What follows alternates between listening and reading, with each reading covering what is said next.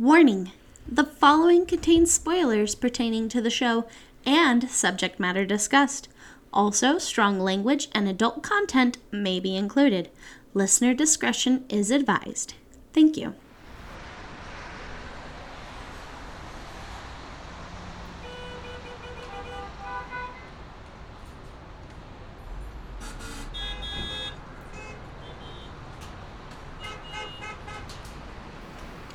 I'm glad we made it out of there. There were way too many things in there we could have bought.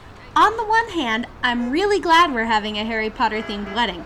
But on the other hand, it's been incredibly dangerous that they've opened up this Harry Potter store here in the Flatiron District. I almost feel like we keep coming back and making our wedding even bigger and bigger than we initially planned. That's kind of funny. What? It's literally art imitating life. What are you talking about? Think about the show we saw last night. Oh my gosh, you're right. Well, maybe we could take a tip from it. I wouldn't mind it. No, I'm just kidding. Whatever makes you happy. Come on, let's head home. We can put on the movie version of the show and work on some stuff. Sounds good.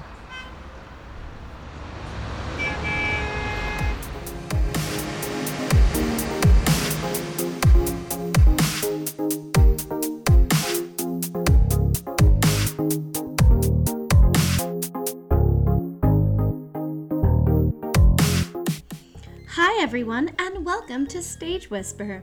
I'm your host, Hope Bird, and with me is my co-host, Andrew Cortez. Today we are going to be discussing the show A Catered Affair. So hurry and take your seats. It looks like the show is starting.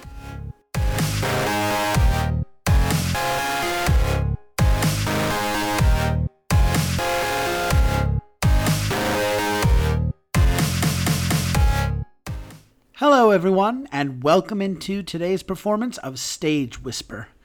Today we are going to pay a passing visit to a short-lived but wonderful show, A Catered Affair.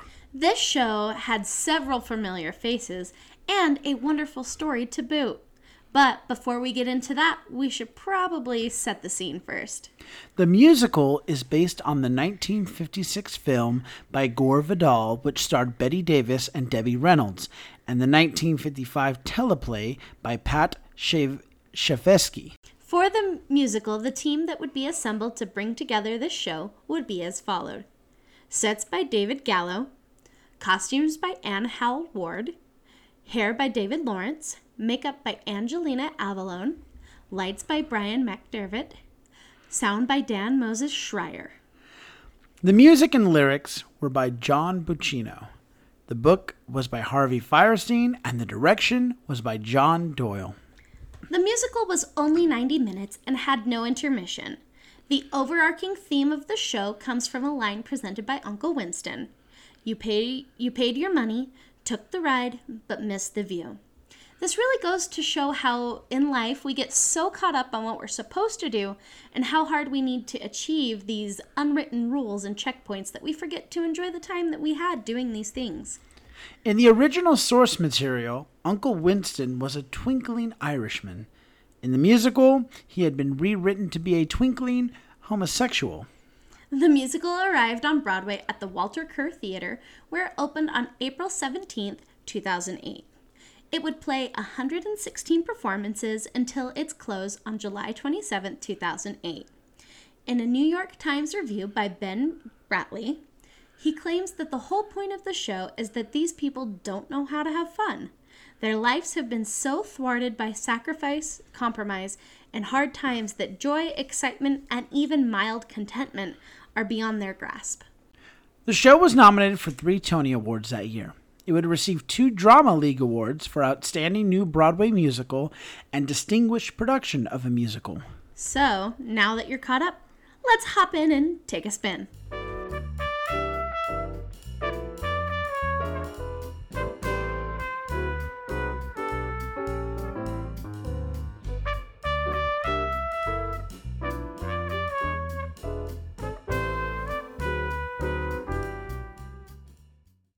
Young lovers in the Bronx of 1953, Jane Hurley and Ralph Halloran decided to get married. At the same time, we see a business arrangement being made by Jane's father, Tom. Tom owns a third share in a taxi and agrees with one of his partners, Sam, that they would buy out the third taxi driver, Pasternak. Jane and Ralph, along with Tom and Sam, excitedly and happily exclaim the virtues of partnership. Timing is inauspicious, since the bride's brother has just been killed in the Korean War. The couple does not want a large, expensive wedding, and Tom needs the money to buy out Pasternak. When Jane tells her family about the upcoming marriage, there is little excitement paid. After the plan has been gone over, Aggie, Jane's mother, asks her daughter if she's sure that that's what she wants, is a simple wedding. This then brings the conversation between the two about what happens to people after they're married, and that remembering the day that they were married can help in the later stages of marriage. As Aggie announces the upcoming wedding will be held quickly and quietly in City Hall, the neighborhood women react. They insinuate that the rush of the wedding is because of the pitter-patter of little feet for Jane and Ralph. Aggie tells Winston, her brother who lives with them, that because of how quickly the wedding is happening, only immediate family will be there, which doesn't include him. At the engagement dinner with Ralph's wealthier family, Aggie starts to feel inadequate for the way she has prepped her daughter for marriage. Ralph's parents have offered to pay rent and utilities for their first home, a 2-bedroom apartment for their first year of marriage. Mr. and Mrs. Holleran talk about how they spared no expense for their daughters' weddings, because you can't put a price on your children's happiness. To compete, Aggie tells them how her and Tom are going to give the children a check, so they can do whatever they want with the gift. The check in question just happens to be her and Tom's entire life savings.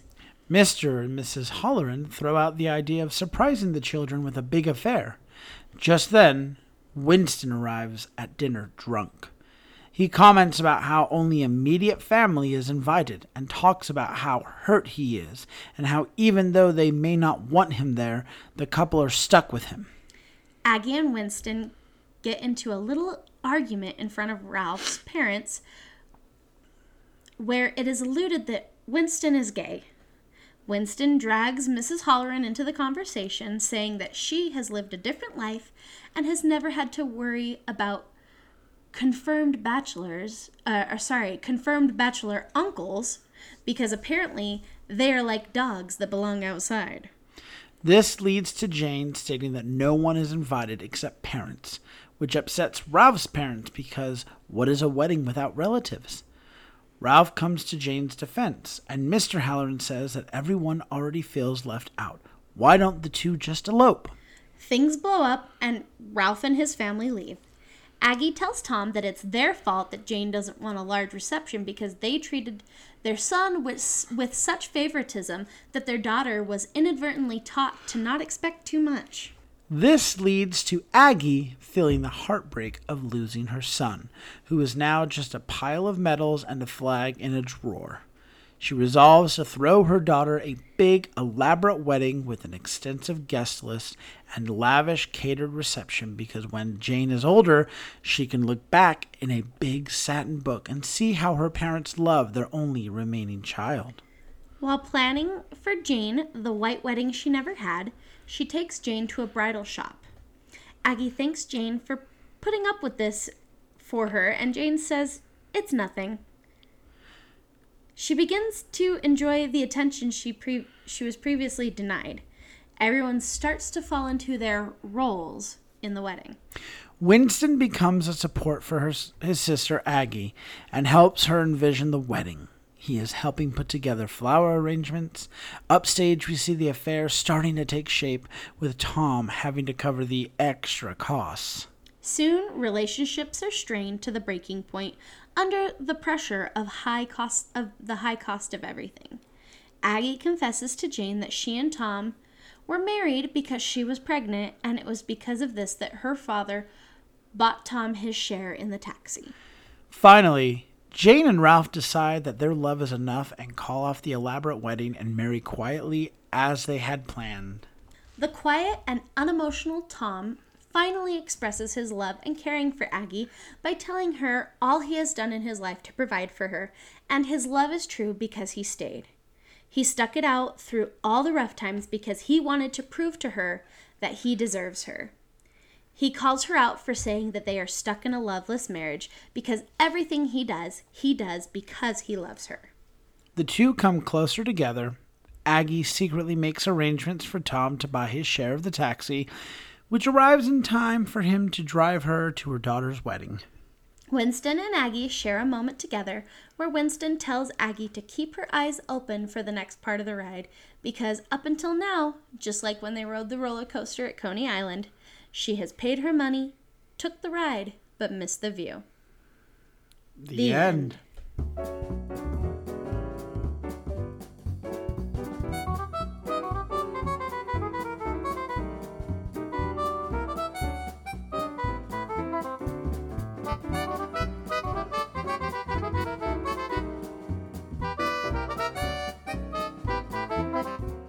So now we're going to discuss the story, what we like, what we don't like, all that jazz. You know. Wrong show, meat. but... Right, this is the meat of the podcast. I guess since there's some Irish in this, meat and potatoes. Oh my gosh. Hey, these are the jokes, folks. I got to be honest, so I didn't quite remember the show as well as I wanted to, so for the last while, I really had to go back and do my homework, look up clips of the show. We rewatched the movie version. I had to listen to the album again, and it all started coming back, and I was like, oh, yeah, okay, this was actually a decent show. Like, all right, I'm remembering this now. Well, I think just like the story talks about how, I mean, it's really about average people living an average life. And so it's easy for a show like this to get lost in the archives of our brains just because it's so normal. Well, it's a sweet and relatable story. I'm literally when I was working today and driving around, one of the other shows that popped in my head that this reminds me of, It Should Have Been You. Oh, gosh. No, truly, like another story about weddings, but relatable and, you know, funny when it needs to be and whatnot, but dramatic when it needs to be, and you've got more strained parents and everything. It was a decent show with great leading characters, you know, great, I'll say, Broadway legends. Right, but we're not talking about No, that no, show. I know that, but I'm drawing the parallel between the two, and it kind of faded in the background on its season, which I felt like this one kind of did too. But, you know, going back and revisiting the plot and the story and everything, I'm like, yeah, this was a kind of a really sweet story, and I really liked it, and the music was really nice, and it all just melded together to be a whole complete show that, you know, I don't want to call it meh by any means. Like, it wasn't this blockbuster, like, left the lasting impression, but it also definitely didn't underwhelm either.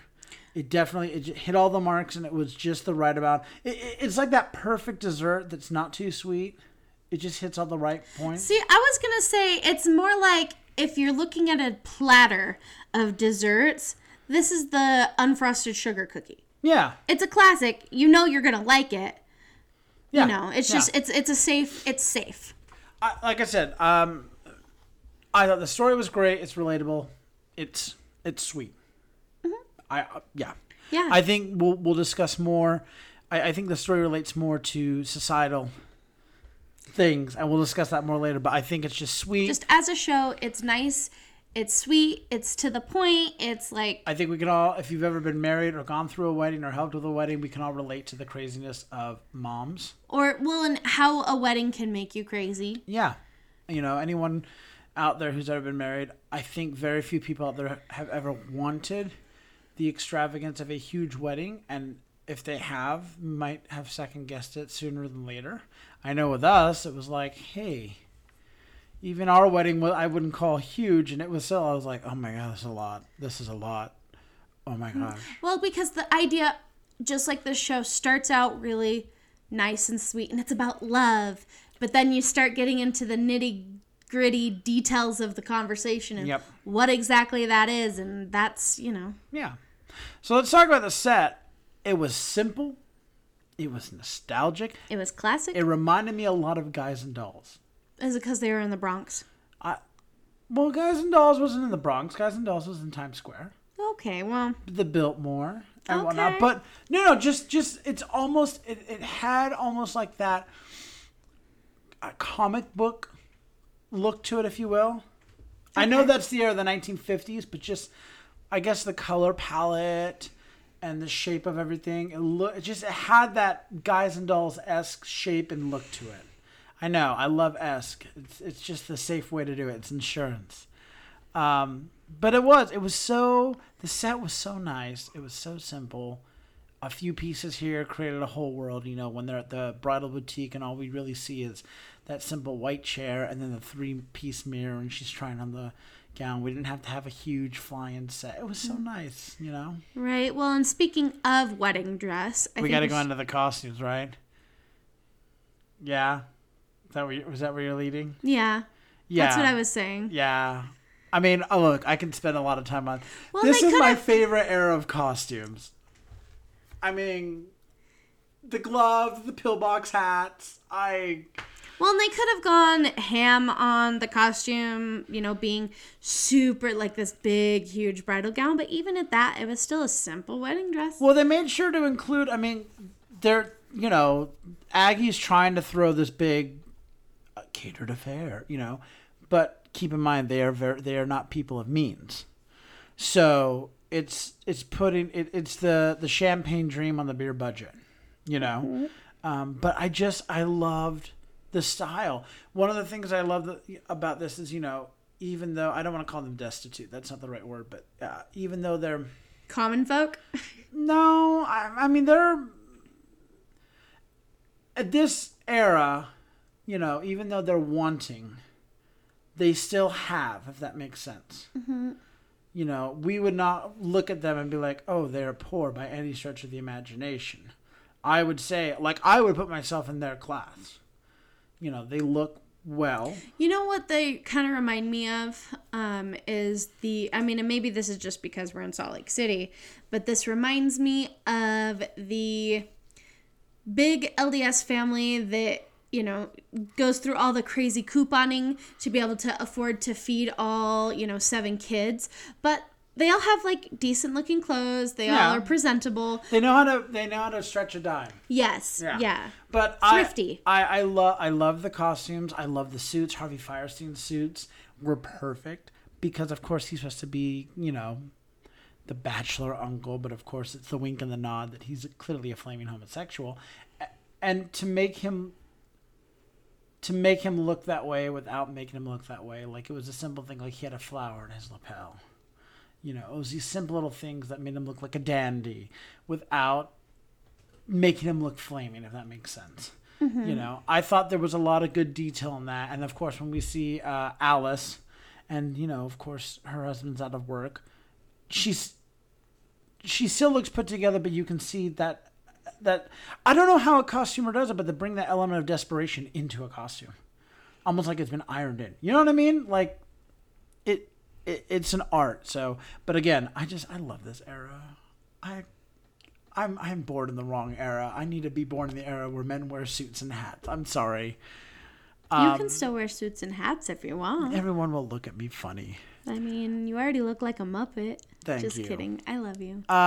Speaking of iconic, the lights were just so beautiful, and they really do. I know the lighting is supposed to set the mood, but this really did amplify it. It sets it in that antique, vintage It was like that soft, really gave it that extra... it's like that yellow warm light, but not yellow. Yeah. We really got transported back to that time.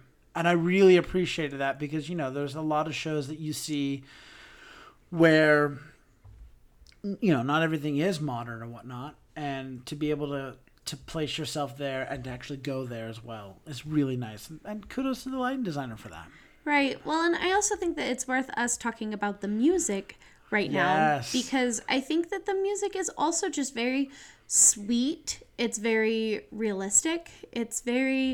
It's almost like an underscoring of average life, but there's something nice and like soft to it. It's beautiful and classic. It's got this golden era musical kind of sound to it. The composer, John Buccino, he actually writes a lot of cabaret songs. Mm-hmm. So a lot of these songs in the show are a lot of story songs, which is something that I feel like catches a lot of people off guard because there's no like anthem or, there's not like this typical musical theater song that there's no button. Well, it's like a lot of people, when you hear about poetry, you're expecting the rhyme, but when you hear the poem that doesn't rhyme, you're like, that's not poetry. And it's like, oh no, that's poetry. That's kind of how I feel about this. Is a lot of these songs are story songs. So it's not the A B A B chorus, A B A B chorus. No, there's that might be how the music works, but it's actually there's a story being strung. And there's some very nice like dialogue that happens. The Vision song. Mm-hmm. And I mean the music still progresses the plot because there's still scenes moving through the song. Oh yeah. Well, but that's the beauty of the story song though, but it amplifies the acting that much more. They can't just sit there and, that's why there's not a lot of heavy dancing in this, but they can't just sit there and rely on that the music's going to kind of help lift, I will say, the story, but actually we're going to act and tell the story a little bit more through the... Mm-hmm. I'm not making sense, I know, but it's harder. A story song is a lot harder to act. It's like a monologue. Yes, yeah. But I wanted to go back to that Vision song because what I love about it is I can only imagine Faith Prince having to recreate that every show and have to have it be real, where she's like, I see pink, no, apricot. And she's going on about it. And I just loved Harvey Firestein's. And keep in mind, he wrote the book. Perfectly little one-liners. I see crisp white starched tablecloths with lilac underneath. He's got these great little additions that just really add into it. And that's the kind of humor that balances out this... It's a beautiful song, but also if you pull back out of it, it's such a sad song too. Because this isn't the wedding for her daughter. This is the wedding she always wanted. Exactly.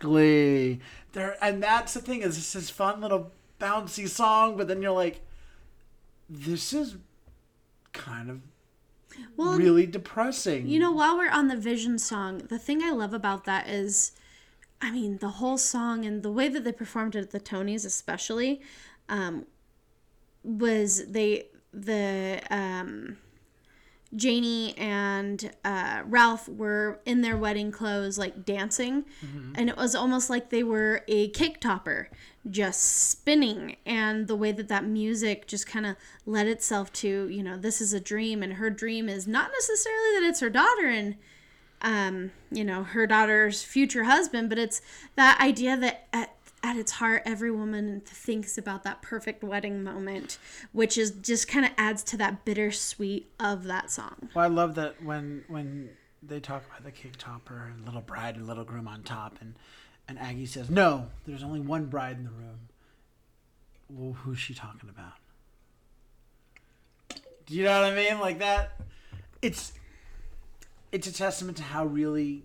they're saying one thing, but they're saying another. And I think the music goes underrated. And this is one of those shows that you listen to once, and you need to go back and listen to it again, and you get a whole other interpretation of it. Because like I said, I couldn't remember the show as well as I wanted to. And when I went back and I started listening to this again, I went, oh yeah, this music, oh yeah,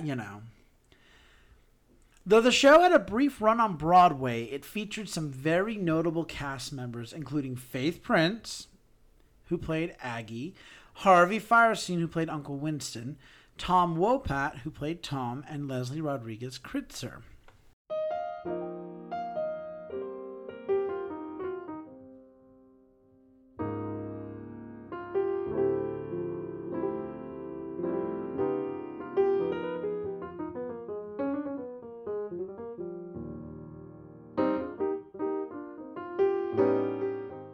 So let's now talk about the impact this show has had on theater and its history, like we haven't already been talking about it. So theatrically, look, it's a beautiful, classic style of show. And I know that sounds kind of like a stereotypical thing, but again, I was working today, I was thinking about this, I knew we were going to record. There really isn't a lot of shows done in the last 10, 15, 20 years that are that stereotypical, new shows that are in that classical kind of style show. You know, off the top of my head, I'm thinking Nice Work If You Can Get It. Promises. No. See, that's not a new show. That was from the 60s. Oh, I guess you're right. You know. So was Nice Work? Nice Work If You Can Get It was. No, I was a new thinking show. of How to Succeed. Yeah. You know, and so I love that exists. You know, that there's still, because in musical theater, it's great that we have all these new innovative shows coming about, but it's nice to also be like, hey, don't forget where we came from. It's called the golden era for a reason, you know? Mm-hmm. And it laid the foundation and it solidified the bedrock that all of our new stuff comes from, for a reason. Yeah, I mean, that's the thing about this show is it didn't change theater. It didn't change anything. It wasn't innovative, but it still deserved its place because there's something to be said about hearkening to the past and nostalgia. It's nostalgic. There's nothing wrong with nostalgia. No, not at all. And sometimes, you know, there are shows that, you know, maybe you don't want to go see Wicked and you don't need something that's going to be emotionally draining like that. You don't want an edgy show or a rock show or something. You just want some classic tale. Yeah, just like tell me a story. I'm not looking to be moved. I'm not looking to be changed by this. You know, I'm not even looking to be inspired. Just tell me a story. There's a reason why Turner Classic Movies exist still. Because sometimes we just want that old... I actually had this thought yesterday while we were watching the movie version to think about... And actually, this goes hand in hand with the podcast I've been listening to. If you think about where theater and everything and movies and that were at the turn of the century, right? And the stories that existed there. And then you look at the number of movies and plays and musicals that kind of exploded from like 15 to 1940. Look at there's not, like, I'm talking about new stuff. Look at all the new stories that people were writing and telling. It's insane. It's incredible. There's a reason why we keep harkening back to kind of these older stories. Sometimes they deserve to be retold a little bit, you know. It's a different side of the happy wedding story, too. I feel like a lot of times when weddings are involved in the theater, we're all kind of happy about it. And it's like happy-go-lucky, and it's like, oh, you know, we have to do everything to make this happen, and yay, we're so happy that we're spending all this money, and it's like... A wedding is always a happy occasion, and this is like, one that's like... There are realities to a wedding that aren't so glitz and glamoury. Exactly. I mean, it does have a negative connotation to it, which we'll get to later, but... Right, but also, I mean, as far as also that goes, any person who's ever been in a wedding line, who's maybe not been married, but been in a wedding line, you know that it's like, oh yeah, you're fun, you're there, you're having a good time, but then you gotta stay after the party's over and clean everything up. Right. And that always exists. And we just like to pretend that it doesn't. It was a brief show, but one that featured a powerhouse of talent. Not just in the cast, but also in uniting, like, the director, John Doyle. John Doyle's had a lot of great work as a director. But, I mean, seeing Tom Wopat, Harvey Fierstein, and Faith Prince all on stage, oh my gosh, that was... knocked me out, you know. Let's go into the societal impact, because I know you've just been waiting to get to this. So before we get to your main point, I think one of the societal impacts is that it's a heartwarming tale of the other side of the wedding wanted by a woman. A lot of people assume that all women want a huge wedding. And here we are. The first thing that Janie says is, what's the guy's name?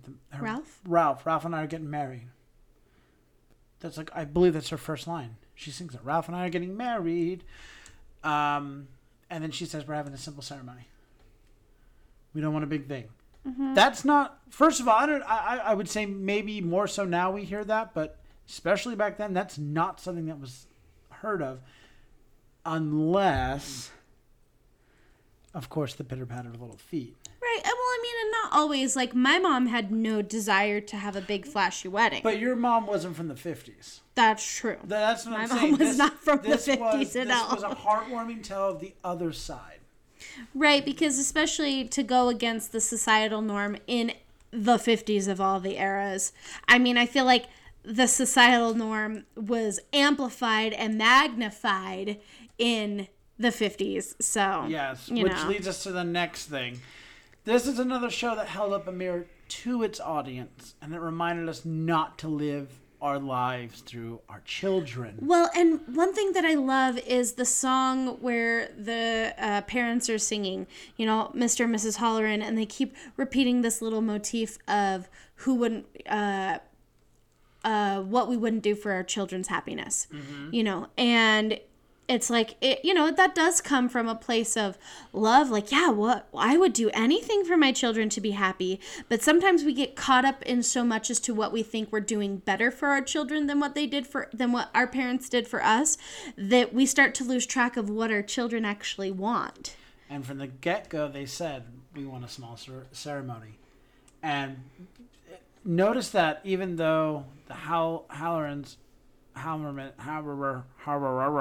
Ralph's parents say they're going on about this extravagant wedding they've given their other kids, Jane and Ralph aren't at all fazed. It's Jane's parents, particularly her mom, who's threatened, and all of a sudden she decides, I have to put on a big affair. Right. Well, and I feel like the thing about, I think the way I would like to describe this story, I know it's been self-proclaimed as a show that's like, you paid your money, you took the ride, but you missed the view.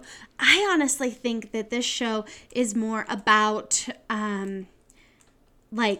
living vicariously through your children and having regrets that you realized, I didn't want to become my parents and I became my parents and I'm going to rectify that situation. Oh, I disagree wholeheartedly. I think that line is exactly what it is. You paid your money, you took the ride, and you missed your view. And that's why she's trying so hard to live vicariously through her daughter, because she wants to get the view back. Yeah. Yeah. But, I feel like this show really is, this show is about Aggie. Oh, absolutely. This is Aggie's story, we 100%. Talked about this right before we started recording. We both love the Vision song, right? Mm-hmm. It's a beautiful, fun, calm, and dark thing, blah, blah, blah. But as Uncle Winston is like, okay, Aggie, close your eyes. Okay, now, what do you see? She starts describing everything that she sees. She sees pink. No, she sees apricot. And she describes the veil that she's wearing. And she describes what the tables are going to look like and everything. And the food and the flowers and this and that. And it's like, okay, that's what you want. But what does Jane want? We never, ever, when we're planning this big wedding, we never get to hear what Jane wants. Aggie's planning everything. And I'm just like, right. When do you consult the bride for the bride's big day? Well, and I think that there's so much to unpack here, because you have a mother who's obviously grieving the loss of her son, but is so weighed down by financial constraints and societal constraints that she doesn't process the loss. She's trying, like the pendulum swinging the complete other way. And she's so trying to over. Exactly. Correct. So rather than choosing to grieve her son, she is pushing everything onto Jane, and Jane's like, listen, I've never been in the spotlight. I don't want to be in the spotlight. Like, it's great that you want to give me love, and I want your love too, but I don't want it this way. Well, and I think it's interesting when they're at the wedding boutique and they're talking, and Aggie says, "Thank you for putting up with this, Janie," and Janie, and Jane's like, well, yeah, of course, because Jane at her core just wants to please her mom. Yeah. And, and that's where this gets really interesting, because, I can't speak for everyone, but for me, like, I knew what I wanted for my wedding, and, I knew that I wanted it to be something about us. I wanted it to be our wedding, not just my wedding. Like when I was younger, it was like, oh yeah, this is my wedding. But then once I started to understand what love was and what it meant to be married, I was like, you know what? No, I want this wedding to be about the two of us. And I think that the big catered affair that Aggie's trying to plan was her trying to be like, no, I'm not too young to be in love, and I still want this life that I never had. And instead of going, like, look, you have actually created this life that you've spent all this time, resenting because of how it played out, rather than realizing there were parts of it that you liked. And the other thing I wanted to say is she spends the entire show trying to give a huge gift to the wrong person.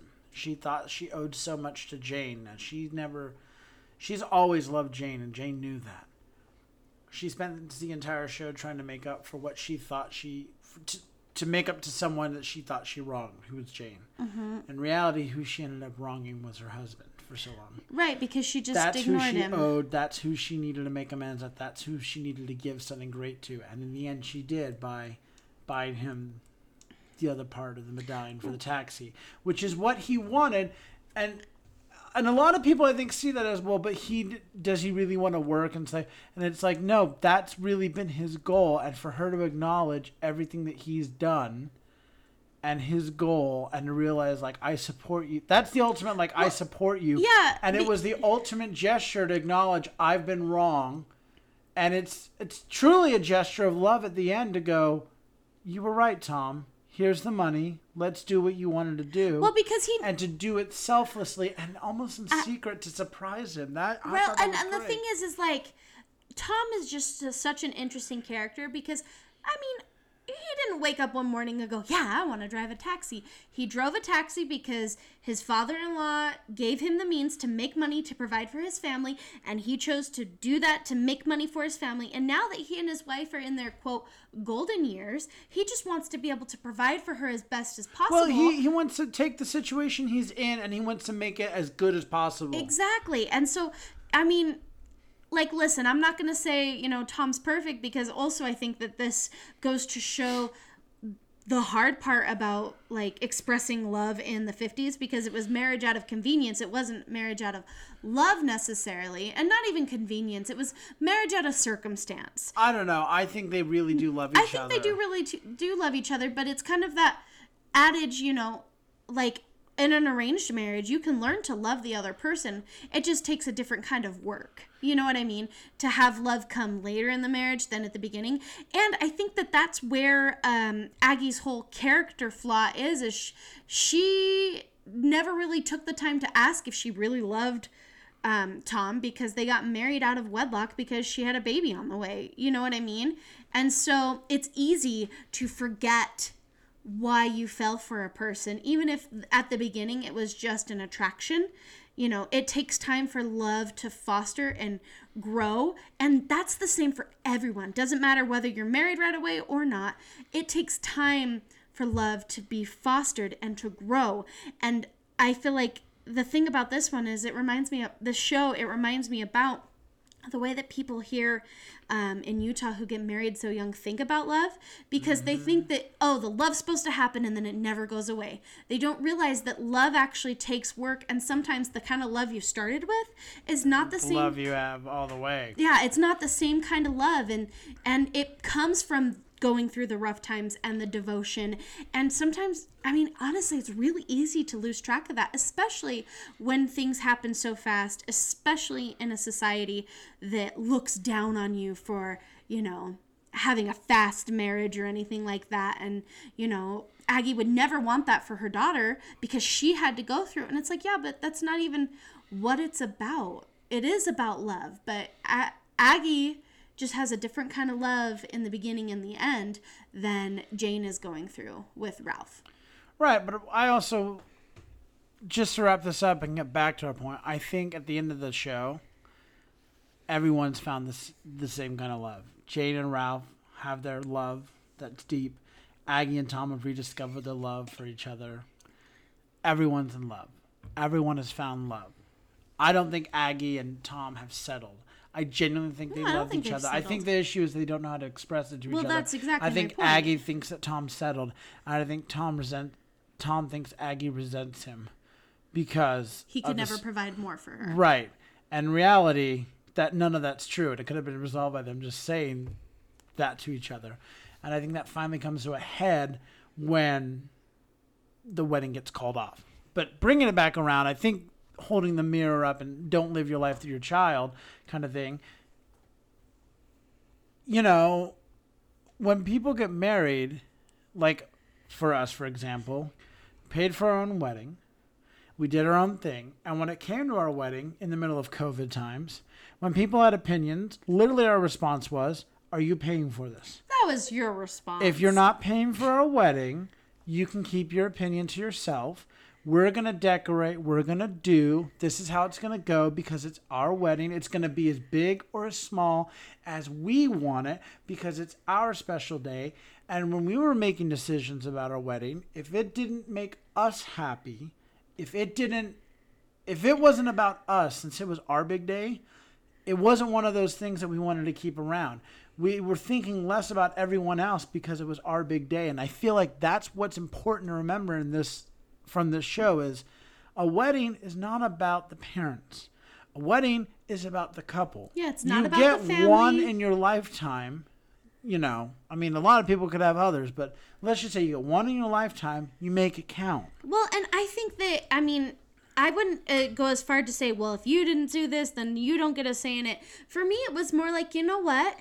This is about us and our love. And honestly, like, I'm not going to let anyone try to bring me down. Like, haters going to hate. We're going to... Get your gangster credit on, we're going to do what we want to do because it's about us. And if you'd like to join us, that's great. And if you can't join us, that's also great. We're going to do us and you do you. And maybe those paths will cross. Right. And I think that's important. So, is the show still relevant? I think relative. Sure. I think relevant is I'm not sure if the show is relevant for Broadway, but may see more success or a better reception in a smaller theater like a regional or a community. Well, and I think that comes down to the word of relevant. What is relevance? Who decides relevance? Oh my gosh, we do not have the time, Freud, to get into that. No, I don't think that there is an audience or a market right now for A Catered Affair on Broadway. I don't think that it's going to draw an audience, 1,000-person audience. Well, and I don't think it's going to do that in a community or regional either. But I think the story would definitely, I think it would work in many other markets around the country. I think it would do great in Utah. I think if Pioneer Theater did A Catered Affair, I think it would do great. You know? Yeah, well, and because I think that it's less about the show being relevant and more about being... relatable. Or the story. Like, is this a story people want to hear right now? I mean, or is it a story that we want to tell right now? I think that's the question, not the relevancy, but... I think in that case, I think it's very relevant considering what's a COVID wedding like, but small to medium family, you know what I mean? Like, oh my gosh, if this is not the perfect COVID story, we're having a small, Ralph and I are getting married, we're doing it quick next Thursday, and it's just going to be the two of us because of COVID. I just feel like, you know, oftentimes we get so caught up in what is relevant and what is not relevant. And I think that the real question comes back to storytelling. Is this a story that people want to hear right now? And is this a story that people want to tell right now? And I think the answer to that is yes, but in small communities, not on a national or global platform. I agree to that. Although I also say anyone that's ever had an overbearing mom can relate. So my mother out there, I love you, Mom. I mean, I don't know if I'd call her overbearing. She tries to overcorrect too quickly. I love my mom. Yes, you do.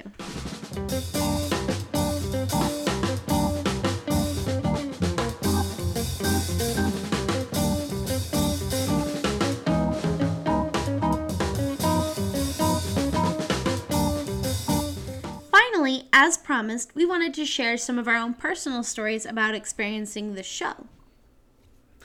I saw this show once back in 2008.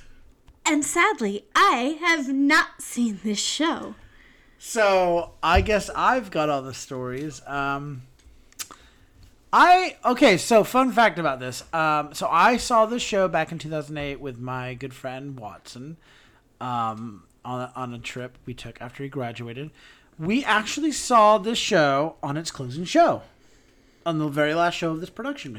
We saw the closing show, which was, I didn't realize until we were putting our research together, and I got into my little theater journal, and, I had just typed the closing date of the show, and I said, wait, I wonder, and I got my theater journal, I opened up, and I went, oh my God, I saw the closing show. So, saw the closing show. That was cool. While we were in the theater, there was a huge thunderstorm. And my friend and I had scored tickets. We were on the orchestra level, but we were like the far right side, right by the exit doors, cheapskates. But we could hear the thunder from the store right outside. It was insane. But it was a great experience. It was really cool to see the show. After the show, when we did the Kiss and Cry line, I got to meet Harvey Fierstein. You want to say that again? Harvey Fierstein. I know, it came out of my mouth, and I was like, I'm sorry. Who did I meet? Harvey Fierstein. He was so nice. Really, really great. I have his autograph on my playbill. That's a legend right there. I just can't believe it. Also got to see Stephen Schwartz. He was at the show. So that was really cool.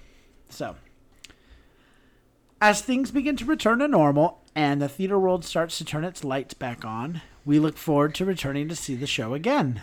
You'll be able to catch A Catered Affair, hopefully at a theater near you this fall. We just want to take this moment again to remind all of our listeners to continue to help foster the performing arts wherever they are as these venues continue to reopen. Please join us in doing your part to help the arts return by supporting a live performance near you. Also, we would really love to hear from all of you out there. Send us your personal stories about your experiences in the theater. Whether it was on stage, backstage, or at the stage door, we want to hear all about it. You can send us your stories at stagewhisperpod@gmail.com. In a couple of weeks, we'll start incorporating your own stories into each episode. Finally, we just want to give a shout out to some of our listeners out there. So to all of you up in northern Utah and in the great state of Kansas, thank you all for listening out there. Until next time, I'm Andrew Cortez. And I'm Hope Bird. Reminding you to turn off your cell phones. Unwrap your candies. And keep talking about the theater. In a stage whisper. Thank you.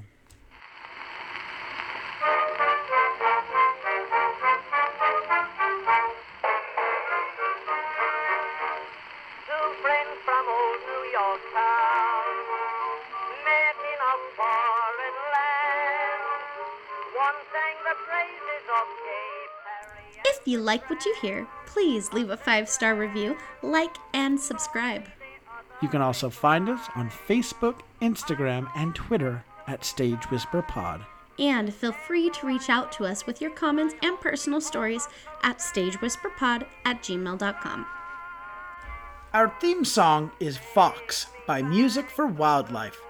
Other music on this episode provided by William Ross Chernoff's Nomads, Kevin MacLeod, The Good Lauds, and Billy Murray. To me, call the island